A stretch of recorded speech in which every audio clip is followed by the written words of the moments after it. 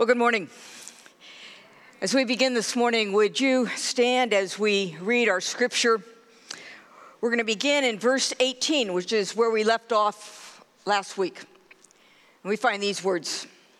It's the first chapter of James. He chose to give us birth through the word of truth, that we might be a kind of first fruits of all he created. My dear brothers and sisters, take note of this. Everyone should be quick to listen, slow to speak, slow to become angry, because human anger does not produce the righteousness that God desires. Therefore, get rid of all moral filth and the evil that is so prevalent, and humbly accept the word planted in you which can save you. Do not merely listen to the word and so deceive yourselves. Do what it says. Anyone who listens to the word but does not do what it says is like someone who looks at his face in a mirror and after looking at himself goes away and immediately forgets what he looks like. But whoever looks intently into the perfect law that gives freedom and continues in it, not forgetting what they have heard, but doing it, they will be blessed in what they do. Those who consider themselves religious and yet do not keep a tight rein on their tongues deceive themselves, and their religion is worthless. Religion that God our Father accepts as pure and faultless is this: to look after orphans and widows in their distress, and to keep oneself from being polluted by the world. Lord, as we open up your word today, be present. Lord, speak to us. Holy Spirit, come. In Jesus' name, amen. You may be seated. These days have been hard on pastors. Well, actually, they've been hard on everyone. I mean, there are so many different conflicting views as to what is right and wrong with regards to navigating the pandemic that we're in. And then there's this world that we live in with wars and fires and earthquakes and hurricanes. I mean, everybody has an opinion about everything. And all too often, emotions are expressed in some pretty inappropriate ways and times. I have a pastor friend who a few months back shared that in the middle of a meeting, somebody spoke up and said, "Why do you keep asking us to be like Jesus?" I mean, isn't that what a Christian is? A little Christ? A little Jesus?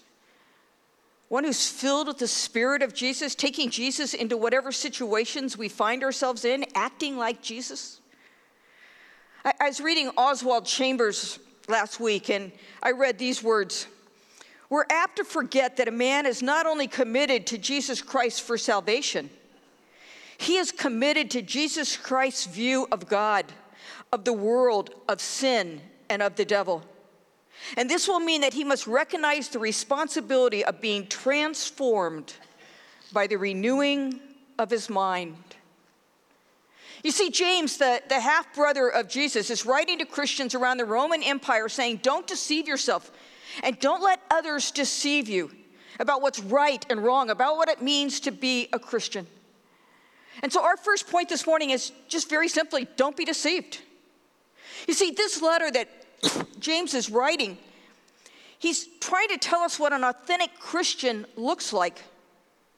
And here James is saying that an authentic Christian is one who lets the Word of God, the presence and the power of God shape us in such a way as that we live differently than those who do not know Jesus. I mean, in short, James is saying to listen to the word and then put the word into action. And thus the title of our series, Faith Works. We're not just to know the word, we're to let the word transform and inform all that we do and say, all that we think, all that we live for. Now, James knows something about what it is to be deceived. I mean, he grew up thinking that Jesus was no more than his older brother. As Tim mentioned a few weeks back, it wasn't until James had an encounter with the resurrected Jesus that he began to understand who Jesus really was.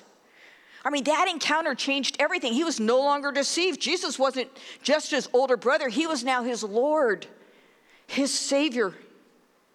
He's the one who had been given all authority on heaven and on earth. Everything revolves around Jesus. And so James comes to realize that Jesus gave his all for him. And so for the rest of his life, James is about giving his all to Jesus. His life is all about being transformed so that he's like Jesus, so that he serves Jesus. When I was growing up, there was a lot of talk about being born again. And as a teenager, I never really fully appreciated that terminology. But as an adult, I have come to understand that part of what being born again means is completely rethinking, being re-educated about what life is all about how to live life, about what's really important, and about what's not so important. You see, the adversary wants to deceive us. I mean, that's what he did in the garden with Adam and Eve. He deceived them into thinking that God was somehow holding back, that God didn't have their best interests at heart, that they could evaluate things for themselves based on how they perceived what was right and wrong, that they could take things into their own hands and do it their way, that they could somehow be in control. Well, the result is that by taking that fruit and eating, they stopped listening to the Word of God. They stopped trusting in the Word. They stopped making decisions based on the Word. And instead, they listened to the world around them. They listened to what they thought was best, what looked best. They were deceived. And that act of eating the fruit became an act not of freedom, but enslavement. Jesus came to hit the restart button, to free us up so that rather than living lives of deception, we could live lives of freedom. And so, verse 18 says this, he who chose to give us life through the word of truth, he chose to give us birth through the word of truth, that we might be a kind of first fruit for all that he created. We have been given new birth, new life through the Word. The Word being Jesus and his presence within us, the presence of the Spirit within us. The Word being the truth that Jesus proclaimed. The Word being the totality of Scripture. We have been given the Word in order that in Jesus and in his ways of doing things, we might have life. That we might be the first fruits, that we might be the evidence of the reality of God, of his love and his presence and his power and his life, showing the world how to live life and about what life is really about and about what's really important. James is writing asking, are you being that kind of evidence? Have you let the Word of God have its way in your life, such that it transforms everything about you? You see, rather than being deceived by the ways of the world, rather than letting television and social media and the advertising industry and people around us inform us as to what is right and wrong, what life is all about and how to live it, we are called to let God's Word inform us as to what is really going on, what is really important. And then we're called to live life based on the truth of that Word, God's way, with God's purposes in mind. You see, being a follower of Jesus is not just about the future. It's not just about something that happens after we die. It's about what is happening right now. It's about bringing the reality of Jesus' kingdom rule and his way of life to bear on the situations that we find ourselves in right now. And so the question becomes, and this is our second point, Are we letting the Word of God shape us now? Are we letting the Word shape our beliefs and our values and our actions and our reactions, our hopes and our dreams?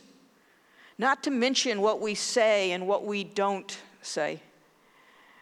James 19 says this, "My dear brothers and sisters, take note of this. Everyone should be quick to listen, slow to speak, slow to become angry, because human anger does not produce the righteousness that God desires. Therefore, get rid of all moral filth and the evil that is so prevalent, and humbly accept the word planted in you, which can save you." This last year, I've been reading some books by Pete Scazzero. This fall, we're studying James together as small groups, but I would encourage you this winter, talk to Andrea about using some of his books in your small groups. Bottom line, one of the things that Pete has taught me is not just to become aware of my emotions, but to stop and ask, why am I responding emotionally the way I'm responding? What inside of me is going on? What is causing those emotions to well up? And what might God want to say to me? What might he want me to hear in the midst of that emotion? I mean, for example, James says that human anger doesn't produce righteousness, right behavior, right activity. Now, there's a difference between human anger and godly anger. Human anger is when I kind of fly off the handle and lose my temper. Generally, it results in somehow my taking my emotions out on another person. And generally, the source of that anger revolves around me. My desires, my wants, my perceptions, my fears, or my not getting what I want in the way I wanted or in the timing I wanted it in. But what would happen if when I sensed those emotions welling up, I stopped and asked, why is this happening? Where am I feeling out of control? What's being threatened? Where do I feel like I'm being treated wrong or not listened to in such a way as that I need to set things right myself? And by the way, if I'm trying to set things right myself, have I not started to play God? Have I not started to take things into my own hands rather than asking God why he's allowing something to happen and what he's up to? Have I not stopped trusting God? You see, James calls us to not let our emotions have their way with us, but to instead focus on the word of God that is planted within us. Rather than being quick to speak, taking time to listen to God and what he is trying to say. Not to mention truly prayerfully listening to the other person, that I might really respond to them in love and patience as God does with us. Hey, let me give you an example. If you're babysitting a 5-year-old and you tell them it's time to go to bed, and they say to you, "No, I hate you," do you take it personally? Probably not. Because you recognize that they're a 5-year-old. They don't really hate you. They just don't want to go to bed. When I accept the word of God that is planted in me, when I'm in situations beyond my control, I am reminded that I'm a child of God, that God has my back, that he can do a better job of defending me than I can myself. I'm reminded that he has total control, that nothing happens without his permission. And so I seek him, and for what he's doing, I wait on him rather than getting out in front of him. I'm reminded that I've been forgiven, and that even if I just blew it, my shortcomings don't define me. His love defines me. I don't have to defend myself. I can admit my weaknesses and failures. I'm reminded that he's working all things to his glorious good and purposes. I'm reminded that if he can take care of the birds of the air, he can take care of me. I don't need to be worried or anxious. I can let go of being right, of grasping and holding on to things, or of being fearful. I'm reminded that by turning the other cheek, by walking that extra mile, I'm heaping coals of love on my enemy. and showing my enemy the sacrificial love of Jesus. I'm reminded that rather than dwelling on what is wrong, if I instead dwell on what is true and good and right and pure and lovable and admirable and excellent and praiseworthy, then rather than being uptight, I can have peace. You see, faith is not about intellectually believing in Jesus for when we die. Faith is stepping out and trusting our entire lives, our entire self to Him right here and now. It's trusting myself to who He is and how He tells me to live and what He's doing, even when I don't get it. It's waiting on Him rather than getting out in front of Him or trying to control stuff. Everyone in Jesus' day had an opinion as to what the Messiah was to be like and do. What the result was that they were deceived. They didn't recognize Jesus, and instead they put Him on a cross. Jesus didn't get into arguments with them. He wasn't quick to speak. Instead, He kept pointing them to Father God, to what it meant to trust in Father God and in His ways. Jesus wasn't about overthrowing Rome. He was just about using His life to love God, to be set apart for God's purposes, to love others. And by the way, one of the ways to truly love someone is to stop and listen to them, to be with them, to give them our undivided attention, to hear their words, not just their words, but their emotions and their pain and their struggles. And that's not easy to do. It takes time. It's a gift of sacrificial love. Speaking of sacrifice, Paul in Galatians 2 writes these words. He says, I have been crucified with Christ. It's no longer I who live, but Christ who lives within me. The life I now live in the body, I live by faith in the Son of God, who loved me and gave Himself up for me. Wow. In what I am doing for me or for Jesus? You see, the question doesn't become what do I want, but what does Jesus want? The question doesn't become what do I think is the right thing to do, but what does Jesus say is the right thing to do? I'm not to be concerned about having an easy life. Life isn't easy. I'm to be crucified to my desires so that others see the reality of Jesus, His rule and life and presence and love in me and through me. Because Jesus gave His all for me. Because as we heard last week, He is the giver of all good gifts. Because He reigns over all things, I can focus on giving my all for Him. I can do that best by giving my all to others who Jesus has crossed my path. Again, it is one thing to quote Scripture. It is something completely different to let it inform our reactions and our actions, our words and our attitudes in any given situation. You know, James says that looking into Scripture should be a little bit like looking into a mirror.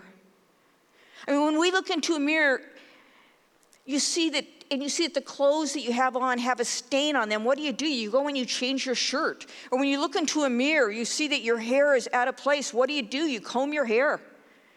Jesus is calling us to look into the Word of God and to change the way we behave accordingly. Now, which, by the way, if you don't look into a mirror, then you don't know whether or not your shirt needs to be changed. You don't know whether or not your hair needs to be combed. And if we're not regularly reading the Word, let's say maybe one chapter of the New Testament in a psalm a day, 5 days a week, then we're not letting that Word get inside of us in the first place. Now, James is going to go on and say that if rather than just reading the Word, we're to look intently into it. We're to let it inform all we do, our values, our reactions, our perceptions, our goals, our purposes. And that if we do that, we will be blessed.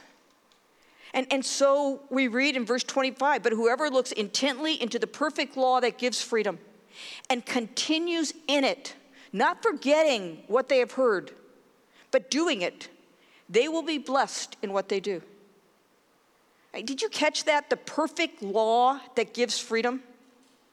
Our third point is to live in the freedom of the law. But that seems a little bit like a contradiction, law and freedom. Well, two things. When James uses the word law, he's not just talking about the Ten Commandments or a list of do's and don'ts or all the religious practices and sacrificial practices that are found in the book of Leviticus. He's talking about the entire Word of God. He calls the entire set of Scripture the law that gives freedom. Which brings me back to my question, are not law and freedom contradictions? Our world would deceive us into believing that. But actually, perfect law brings freedom. For example, what would happen if we didn't have laws about driving on the right side of the street? If we had the freedom to drive on whatever side of the street we wanted to drive on, rather than having freedom, we would have chaos. Driving wouldn't be fun. It would be dangerous and anxiety-producing. Perfect law gives us boundaries that enable us to live freely. So what James is saying is that God's laws, the Scriptures, rather than restricting us, actually enable us to live freely, to live life as it was created to be, with joy and peace and purpose. James ends this section by telling us what an authentic Christ follower looks like. He summarizes the type of life that we will live if we listen intently into the Word of God. In fact, he's going to use the rest of his letter to expound on these. He says that an authentic Christ follower puts into practice the perfect law of freedom as seen by keeping a tight rein on our tongues, by caring for those who could not care for themselves, and by keeping ourselves from being polluted by the ways of the world. Now, very briefly, Jesus tells us that it's not what goes into a man that defiles him, but it's what comes out of a man that shows whether or not he's defiled or not. The words that we speak, the topics we discuss, the tone we use all show what's in our hearts, what we're really trusting in, what our real desires are, what is of ultimate importance, whether or not we're allowing the Word and the ways and the values of God to inform our lives, whether or not our lives are revolving around Jesus and living to be a blessing to Him, or whether or not we're asking Jesus to revolve around our wants and desires. What comes out of our mouths shows what is in our hearts. And then he goes on, if we are really allowing our lives to revolve around Jesus and His desires, then we're going to keep His commands. We're going to love God with our heart and mind and soul, living for God, being holy, being set apart from the world and its polluted, deceptive ways. And we'll find ourselves living for Him as we love others, as we love ourselves, as we take care of the poor, those who are hurting and can't care for themselves, as we truly listen to others rather than telling them where they're wrong. Our adversary, the world, would say that what is really important is my comfort, my wants, my desires. Jesus says what is really important is what is in your heart, as seen by what comes out of your mouth.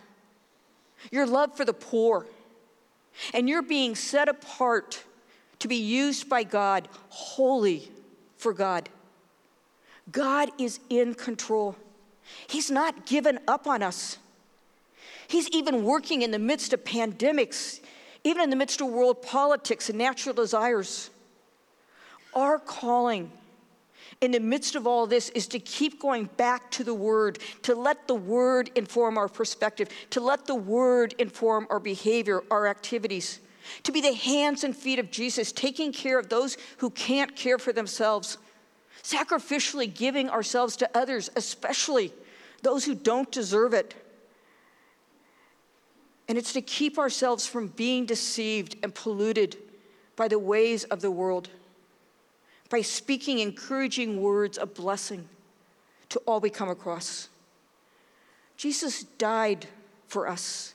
He reigns. He's in control. We're called to live in the freedom that comes from the life he gives through the Spirit. And we do that by letting his word have its way in us. Step out on the word, and in doing so, be a first fruit. Be evidence that Jesus and his kingdom is present. Would you join me in prayer? Lord, forgive us. For we do, like Adam and Eve, look around and make decisions. May we look to you. And Lord, may anyone who is trapped in not even knowing you reach out and just right now say, Jesus, show yourself. Come, Holy Spirit, we want to step out into you,